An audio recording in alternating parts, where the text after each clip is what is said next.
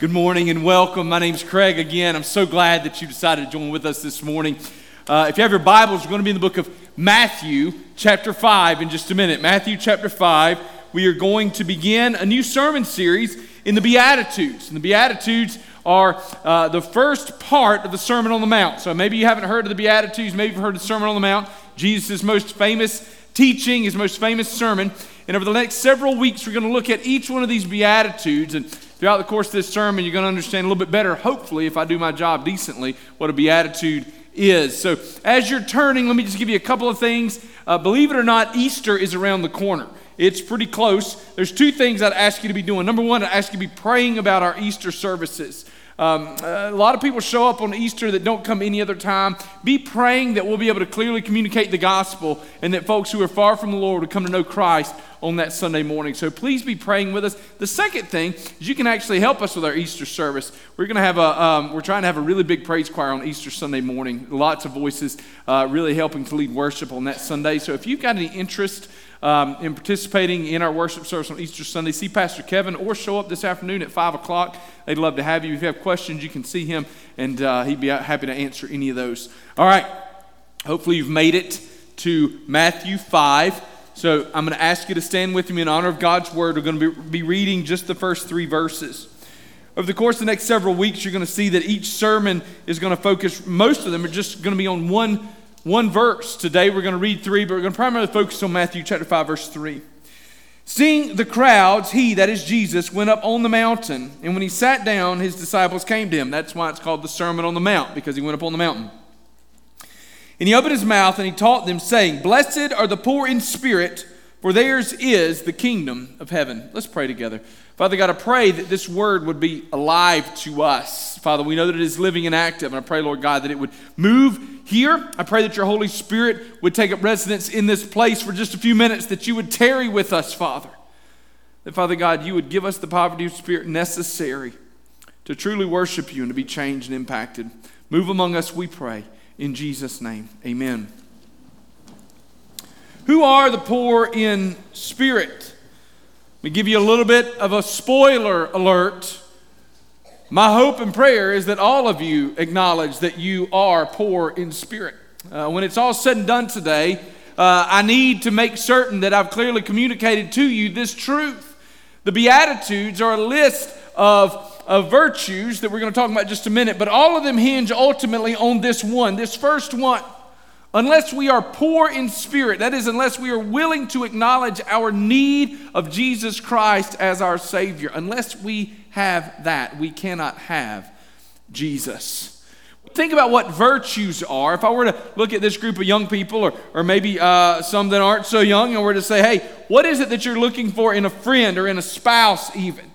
A lot of the virtues that you're going to mention, you're going to think like loyalty, trust, honesty. You might even mention fun. Those are things that we desire in a friend. But interestingly, throughout history, at least beginning with the Greeks and Western culture, moving all the way up into the modern era, if we were to say what are a list of virtues, those lists of classical virtues were things like courage, wisdom, temperance, justice, and endurance. Those are things that we honestly don't talk that much about anymore even. But when Jesus gives a list of the virtues that are necessary, or at least that are expected of his followers, that list of virtues is a little different. It begins with one that nobody mentions. When I say, what are you looking for in a husband? Nobody says poor in spirit. Matter of fact, as I mentioned in the service earlier, if my daughters look at me and say, Dad, the first thing I'm looking for in a husband is poor, I'm like, well, hold on now. That is not at all, because I don't want to take on 2 of y'all to raise, you know. I'm trying to get you out of here and get you on your own. And yet Jesus says that his followers are to be poor in spirit. That's the first thing in what we call the Beatitudes. And when I say Beatitudes, some of you are like, what you got an attitude for? Well, Beatitude is nothing to do with that really. It comes from a Latin word, and it's translated for us as Beatitude. And to best understanding, it might be to think of a Beatitude as blessing, right? So Jesus said, blessed are the poor in spirit. So the blessing that we get in this life.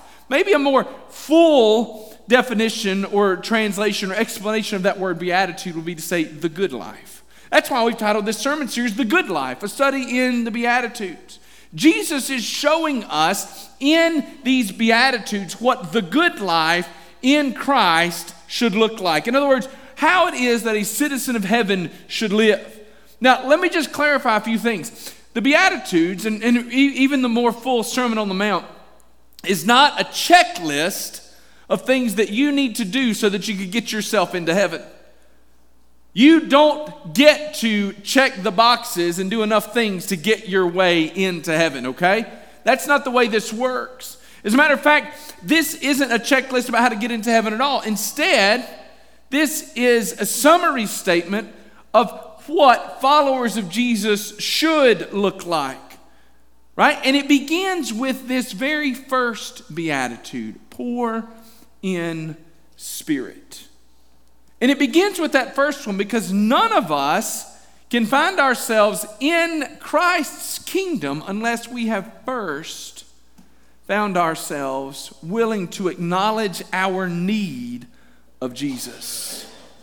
And so this morning when we think about what it is to be poor in spirit, who are the poor in spirit? I hope that you've already realized at some point in your life that just as Pastor Buster read this morning, that we've all sinned and fallen short of God's glory. I hope that at some point in your life you've already acknowledged that. But if you haven't, then my goal this morning is for you to understand that unless you are willing to acknowledge your need for Jesus, you cannot inherit the kingdom of heaven. If, however, you are already a follower of Jesus, then my hope this morning is that as a result of our time together in this passage of Scripture, that you better understand what it looks like to live dependent upon the Lord. In other words, that you better understand what it looks like to live as a person who is spiritually poor and in desperate need of Jesus Christ. So with those things in mind this morning, I want us to see three things from this one verse that I believe are incredibly important for us as we try to understand what it is to be spiritually poor. The first thing that you need to do this morning, I want to encourage you to do, is to embrace your helplessness. Embrace your helplessness. Now, when we find ourselves in this passage of Scripture in Matthew, remember we have 4 Gospels. And of those 4 Gospels, Matthew is the one that is the most Jewish. Right? And so Matthew is written to a specifically Jewish audience. And so when he writes in this passage, Jesus has taught his disciples, and as Matthew helps us understand, blessed are the poor in spirit, for theirs is the kingdom of heaven. The kingdom of heaven here is the kingdom of God. In other words, these are God's children. In a Jewish context, those people had such a high regard for the name of the Lord that they often wouldn't even speak God's name. And so, listen, for some of you think that's a little bit nuts, but we live in a culture where people misuse God's name over and over and over again for next to no reason at all. There was such a concern among the Jews of Matthew's day that they would misuse God's name that they went a little bit too far and just didn't use God's name at all. And so, when we speak of the kingdom of heaven, this is just another way of saying God's kingdom. And so, Jesus says that those who will inherit God's kingdom are those who are spiritually poor. And if you're going to get there, you've got to be willing to embrace your helplessness.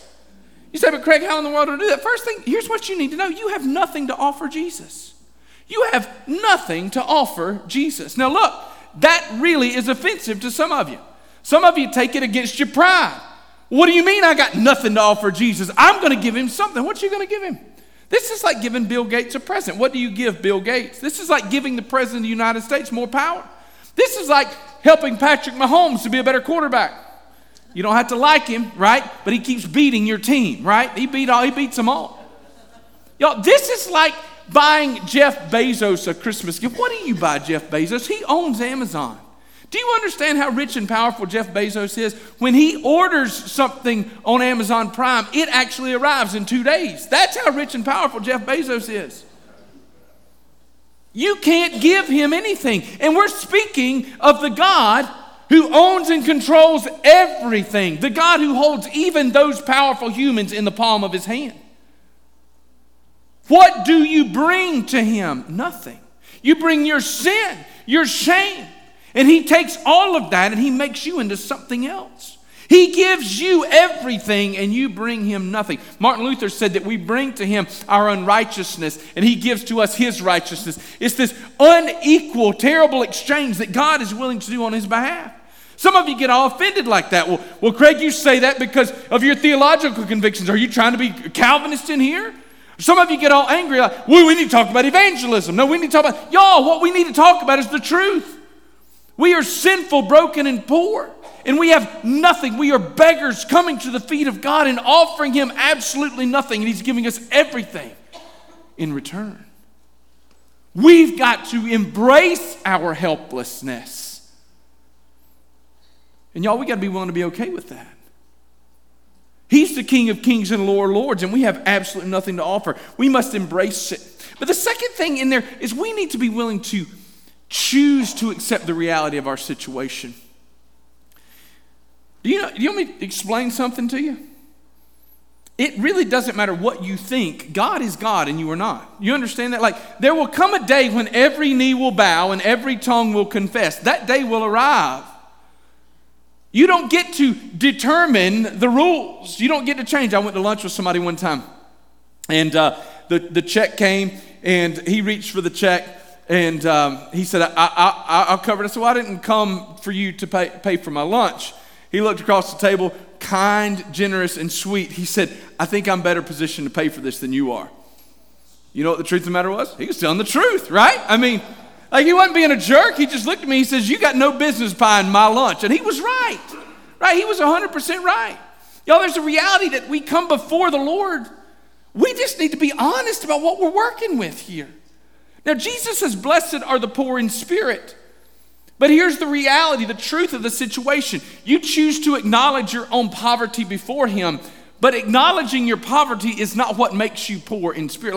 Like you already are. It's just a willingness to acknowledge, to agree with God about what the truth of the matter is. Y'all, how terribly sinful and shameful is it for us in our pride to sort of want to argue with the Lord? No. We need to embrace our helplessness. Acknowledge it.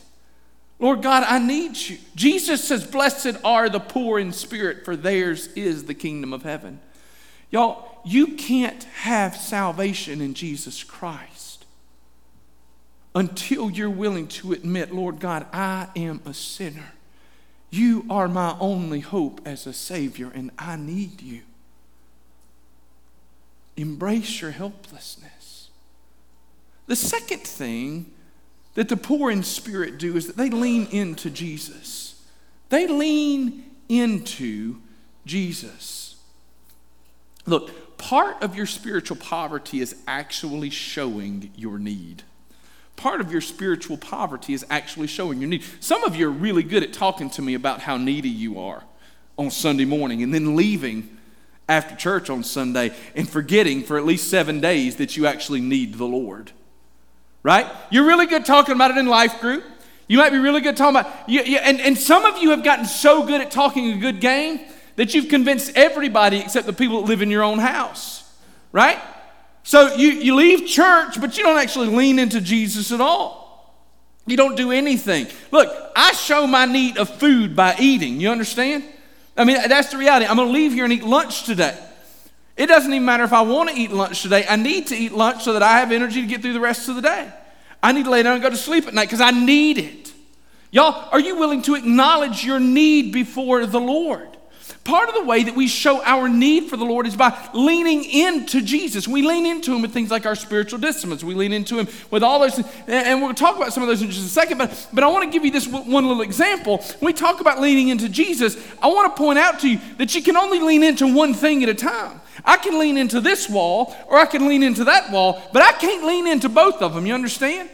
Some of you are spending all of your time leaning into everything else that you're looking for satisfaction and support, but you're not leaning into the Lord.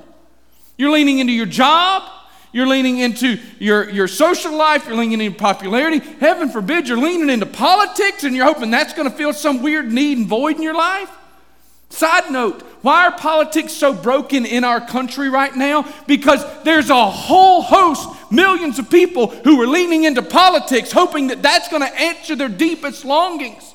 They're putting a religious fervor in their political decisions, and they're forgetting that only God can satisfy those needs.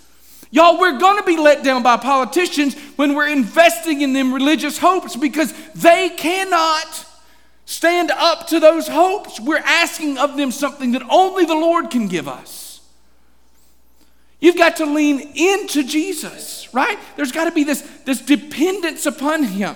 And we show our dependence upon the Lord by actually regularly engaging in the things of the Lord. I've got all these things that I'm going to get into just a little bit more in a minute with some illustrations. But when I have some of these weights that I work out with and things that I lift, do you know that regular exercise for me is an acknowledge of my need for it? The kids have come up with a word. It was crafted by weak people. And the word is ego lifting. Y'all ever heard this? Some of y'all have. Some of y'all are laughing right now because y'all are weak. So this is what an ego lift actually supposedly is. My kids accuse me of this occasionally. That you just pick up heavy things so that you feel better about yourself, right? I tell my kids I tell all the kids, I don't pick up heavy things because I have to feel better about myself. I pick them up to make them feel worse about themselves. I mean, that's why I do it, right? But that's not true. I pick this stuff up, right? And I run, and I hate to run, and yet I still do it. Why? Because I'm regularly fighting back against the curse, right? There's the curse of sin in my life is seeking to break my body and my health apart. I have a desire to pastor until I'm 70 years old. That's a goal that I have. I know that if I'm going to get there, I need to take care of my physical health. So I want to be able to pick my grandkids up and do fun things with them. And so these are opportunities. This is how I say that I am needy of physical health. And just in case y'all don't think that I can do this all on my own, I married a woman who's willing to remind me regularly of my needs, okay? And so occasionally she looks at me, she says, "You're kind of grumpy. You're getting on all of our nerves. It would probably be smart if you went outside and picked up something heavy or went somewhere and shot something loud. I need you to take care of you so you can take care of us." Y'all need a wife like that, by the way, who's willing to look at you and say, you have a need for something outside of yourself. You're broken and you regularly are in need of repair. By the way, men, if you've not become the kind of person on purpose that will allow others to tell you what you need to do to get right, you're not living as a spiritually poor person. You're living as a proud person. And the people around you can't help you get better because you're saying to the people around you that you can do good all by yourself. Shame on you. Anyway, this is why we exercise and all that other stuff, because we say, I need help. All right? This is also why we do spiritual exercising. In other words, spiritual disciplines. Look, we show our need of Jesus by pursuing Him and living according to His commandments and His expectations, right? And so we do that with things like spiritual disciplines. We're going to talk with our teenagers have got a conference coming up in a few weeks, and one of the big things they're going to talk about is this stuff. We talk with our kids, and when I talk with adults, if any of you come to my office and you say, "Pastor Craig, I'm really struggling with depression, anxiety, anything like that. Pastor Craig, I want to live this blessed, fulfilled Christian life." I'm going to tell you there's a handful of things you need to do. Pastor Adam likes to talk with our kids and calls it 5+1. He just comes up with weird names. But I'm just going to tell you these are the things you need to do to find a relative degree of satisfaction and joy in your life. Number one is that you're going to read your Bible every single day. You're going to read your Bible every day. Look, when I read my Bible every day, I say, "Lord Jesus, I need you to fill me up." And I'm not depending on these other things, right? So that's one of those things. I just grab this. This is like spiritual exercise. And when I pick it up every morning, it begins to strengthen me spiritually. I want you to pray every single day. And when you do that in the morning, then you begin, and look, this isn't heavy stuff, right? These things are like 8 pounds or something, right? Your Bible reading, your prayer, it's not usually heavy lifting. It's usually just a little bit that you're doing, but that little bit that you're doing is beginning to build spiritual strength for you. The third thing that I'm going to encourage you to do is to be around the right kind of people, to be in the church, to regularly be among God's people. Because you're going to discover that as you spend time among God's people, they're going to begin reinforcing these things, right? Now watch. Here's what gets really cool, is that when I've read, this thing's heavy, when I've read my Bible and I've prayed in the morning, and then I kind of leave it alone, guess what happens? I don't leave it. It goes with me. It goes with me. It's this spiritual strength that I begin to carry. It's a spiritual burden that walks a journey with me throughout the day. Paul calls it spiritual armor, right? We begin to put it on. And throughout the day, because I started my day with it, it's building that spiritual strength for me. And so it's going with me, right? So if you focus first on reading your Bible, praying, and getting around the right kind of people, then there's a few other things that you can do that are going to help you to find fulfillment as you're trying to lean into Jesus. You're going to also acknowledge that the rest of you, your physical body, your physical life impacts your spiritual. I want you to eat the right things. And some of you are like, oh, great, here he goes. He's become one of those like health and wellness guys. We don't talk about gluttony because we're afraid of it. First 500 years of the church, gluttony was perhaps the most discussed sin by pastors. The church fathers, the desert fathers that really began what we now know of as monasticism, their greatest wrestle and struggle was with gluttony. Why? Because they understood that if we oversatisfied and oversatiated our physical desires, then we had no need for Jesus. We tended, and we still tend to, temper our spiritual hunger by oversatisfying ourselves physically, whether that be with food, right? Oversatisfying our sexual desires, with our materialism, right? So eat the right kind of things and be cognizant of that. Do that, right? And then I want you to sleep. You say, Craig, what's that have to do with anything to do with Christianity? God created you that way. We're going to look after Easter. We're going to actually have a few weeks. We're going to talk about rest and Sabbath rest and how important rest is in the Christian life. I mean, over and over and over, we're told to rest in the Lord. Some of y'all don't sleep. You can't figure out why you're anxious. You won't sleep. Why don't you sleep? Because you're too busy doing everything else. God has created you to need it. And when I close my eyes at night, do you know what I do? I say, Lord God, what's the prayer that you learned as a kid? Now I lay me down to sleep. Pray the Lord my soul to keep. If I die before I wake, pray the Lord my soul to take. Right? I'm a constant reminder that when I lay down and I close my eyes, I'm trusting. You know that when you sleep, you're paralyzed for part of the time. I'm trusting that when I'm asleep that God is going to take care of everything. It's an act of faith.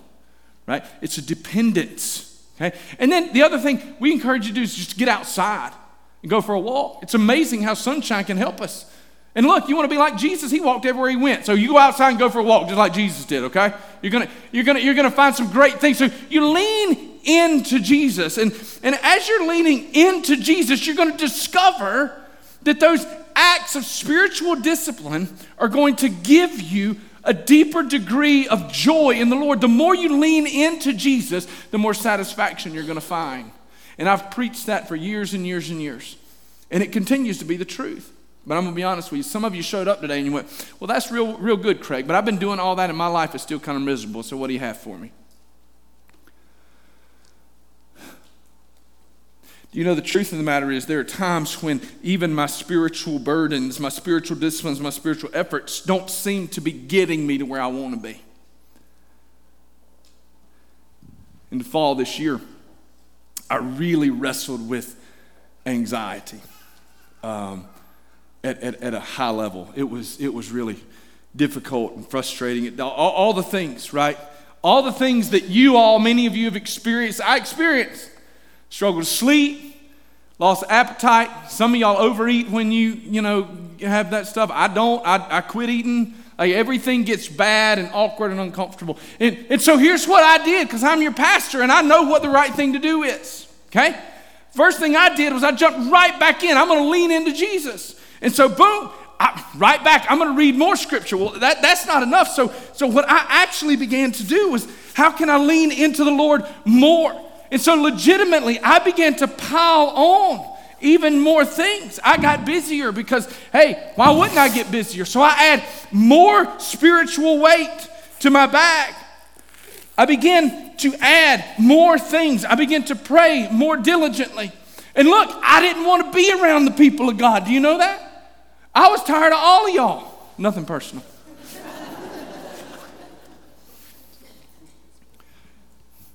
But the things that had brought me joy were suddenly a burden. My prayers didn't seem to get through the ceiling. I read God's word, and look, it didn't feel like this anymore. It was like this. Because it was like it mocked me. I went to the word and I said, Lord, teach me something, help me. And I'd go to like Proverbs and say, cast your burdens on the Lord. And I'm like, that's what I'm trying to do. Don't you love it? Lord, I'm worrying. What do I need to do? And you run to Matthew. It's like, do not worry. Thanks. I know I'm in sin. I don't want to worry. I'm toting 800 pounds right now. What do you want me to do? Some of you showed up today. And life is really heavy. And you say, Pastor Craig, I've been trying, so what's next? Can I tell you this?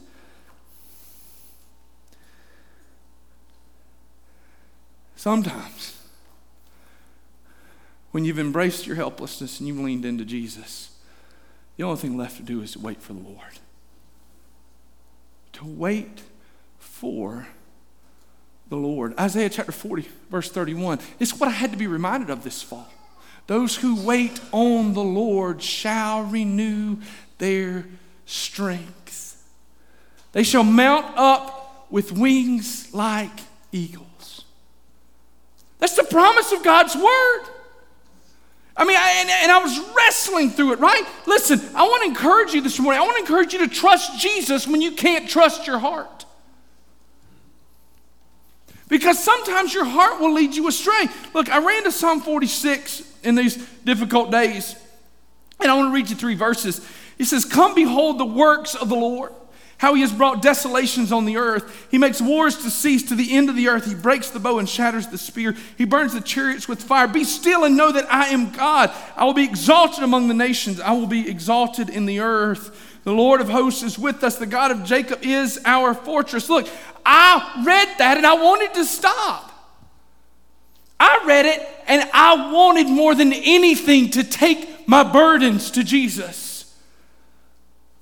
I was mocked by 1 Peter. 1 Peter says this, humble yourselves therefore under the mighty hand of God so that at the proper time he may exalt you, casting all your anxieties on him because he cares for you. I said, well, God cares for me. So Lord, I need to get this stuff to you. And so I began trying. Remember, I'm reading more, I'm praying, I'm trying. And I began to gather it all up, and I said, Lord, I'm going to bring it. But here's the problem I ran into. I got as much as I could, but there was still a whole pile.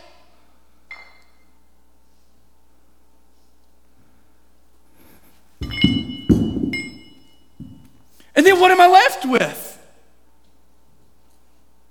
I'm left with anxiety and worry and struggling with bitterness and frustration,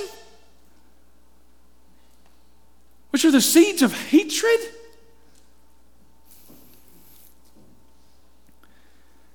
I couldn't get my burden there. And part of it's because I'd read part of 1 Peter, but I didn't finish. He said, cast your anxieties because he cares for you. And then he goes on to verse 8. He says, be sober-minded. Be watchful. Your adversary, the devil, prowls around like a roaring lion seeking someone to devour. Resist him, firm in your faith, knowing that the same kinds of suffering are being experienced by your brotherhood throughout the world. And after you have suffered a little while, the God of all grace, who has called you to his eternal glory in Christ, will himself restore, confirm, strengthen, and establish you. Did you read that? Did you hear? It said that God would do that. But do you know that it was still like not working? So in the fall, my family and I went to Latvia, visit our missionary friends, the Talberts there. And it was was such a freeing thing for me. Like I got in an airplane and I left all of my worries at the airport. I don't know why. It was great. Spent a week over there, didn't worry about anything. It was wonderful. When I got back, all my worries were waiting on me. That's debilitating. But I had an experience while we were there. We were out doing ministry in a park. And so basically we were trying to share the gospel and inviting people to this evangelistic concert. We'd split up into small groups, and so it was just me and Sloan, my youngest, and then Anna Kate, the Talbert's oldest girl. She was our translator. She was the smartest person there, so that was helpful for me because, I couldn't figure out where I was. And so there we are in downtown Riga. And I realized that as we're working in this park that, we're in a foreign country, we don't know the language. And so I just stopped and I looked down at Sloan. I got down at his level and I said, "Hey, pal, listen." I said, "If we get separated, I'm not going to lose you, but if we were to get separated," I said, "if you lose me, you're going to be tempted in that moment to look for me. You're going to panic. And Sloan, when you panic, you're going to be tempted to run because you're just going to be trying to find me." I said, "Pal, listen, if you lose me, I need you to sit down. I need you to fight against all of your urges and your instincts. And I need you to listen. I will find you. I just need you to trust me and wait." And in that moment, it was like the Lord said, "Pow!"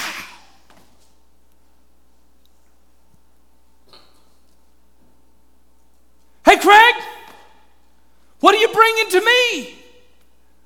Hey, Craig, what are you suffering under?" Y'all, look. Our worries, our burdens, our anxiety, our sin, our pride, they can certainly rob us of the privilege of finding freedom from our anxiety. But do you know that even in the good things I had begun to grow wealthy in my spirit and to be so confident that I knew all of the right answers to get all of the right things and I had the right formula? And so I was trying to take it to Jesus, but I couldn't quite get it there. And right in that moment, as I was speaking to my son, the Lord said, "Hey, moron." He doesn't speak to me that way. Do you know that? The devil calls you by your sin, but Jesus calls you by your name. He said, "Hey, son."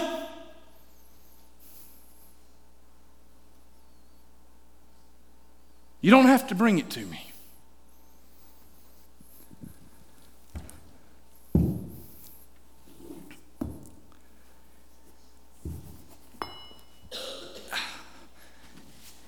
He said,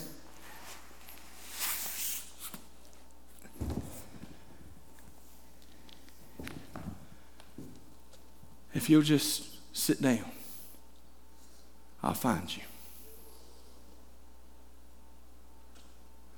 Listen to me, folks. Wait for the Lord. He will find you. He will not leave. It was the greatest gift that God gave me in the middle of those anxiety-filled days. I'd love to tell you that everything just miraculously and immediately got better. I told you my anxiety was waiting for me when I got back. But it was no longer debilitating because I knew that my Jesus would not leave me. How could I be so confident? Because he's promised us multiple times in his word, beginning all the way back in the book of Deuteronomy, "I will neither leave you nor forsake you." He said to his disciples when he went away, he said, "I will not leave you as orphans. I will send the Holy Spirit to be with you." He said to his disciples, "I no longer call you, sir, you're friends."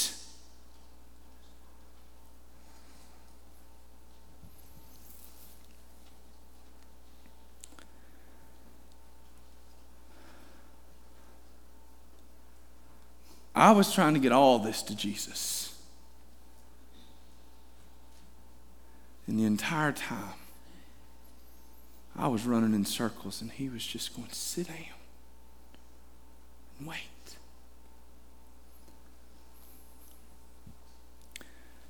So in conclusion, who are the poor in spirit?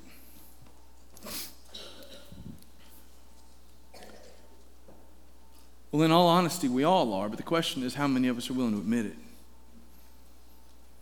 See, like, in a room this size, there are some of you who have come in here today. You've never actually given your life to Jesus. Oh, you've convinced a lot of people. You show up at church every week or every other week or once a month or whatever it takes. But you've never actually surrendered your heart. Oh, you're too prideful, too proud to let your wife, your husband, your child, your parent to see. Some of you are so afraid that somebody's going to know that that decision you made years ago wasn't real. And you're terrified that if you come to Jesus today, that somebody's going to have a lot of questions about what happened in the past. It's an amazing thing. I'm not too worried about what happened then. I'm just eager and excited about what Jesus is going to do with you from now on. All of the Beatitudes hinge on this one: the poor in spirit. So who are the poor? You are. Are you willing to live like it? Are you willing to acknowledge it? Are you ready to be honest? If you don't know the Lord today, please stop toting this stuff around like you got it all figured out. Give your heart to Jesus today. But if you belong to the Lord, I'm just curious, are you willing to wait on Him? Are you willing to trust Him? Are you willing to trust Him more than you trust your own heart, your own gut, your own experiences? In just a minute, our praise team is going to come and they're going to sing. If you're ready today and willing to step out and give your heart to Jesus, I'll be right there, eager to celebrate with you. If today you need to come, leave a burden at this altar in prayer, I invite you to. But some of you are like, well, Craig, I can't get it there. Some of you say, I left all of that at home and it's waiting for me when I get back. Then I invite you to come and pray today, because I'm going to make you this promise. If you'll ask Him, Jesus will be waiting for you when you get there.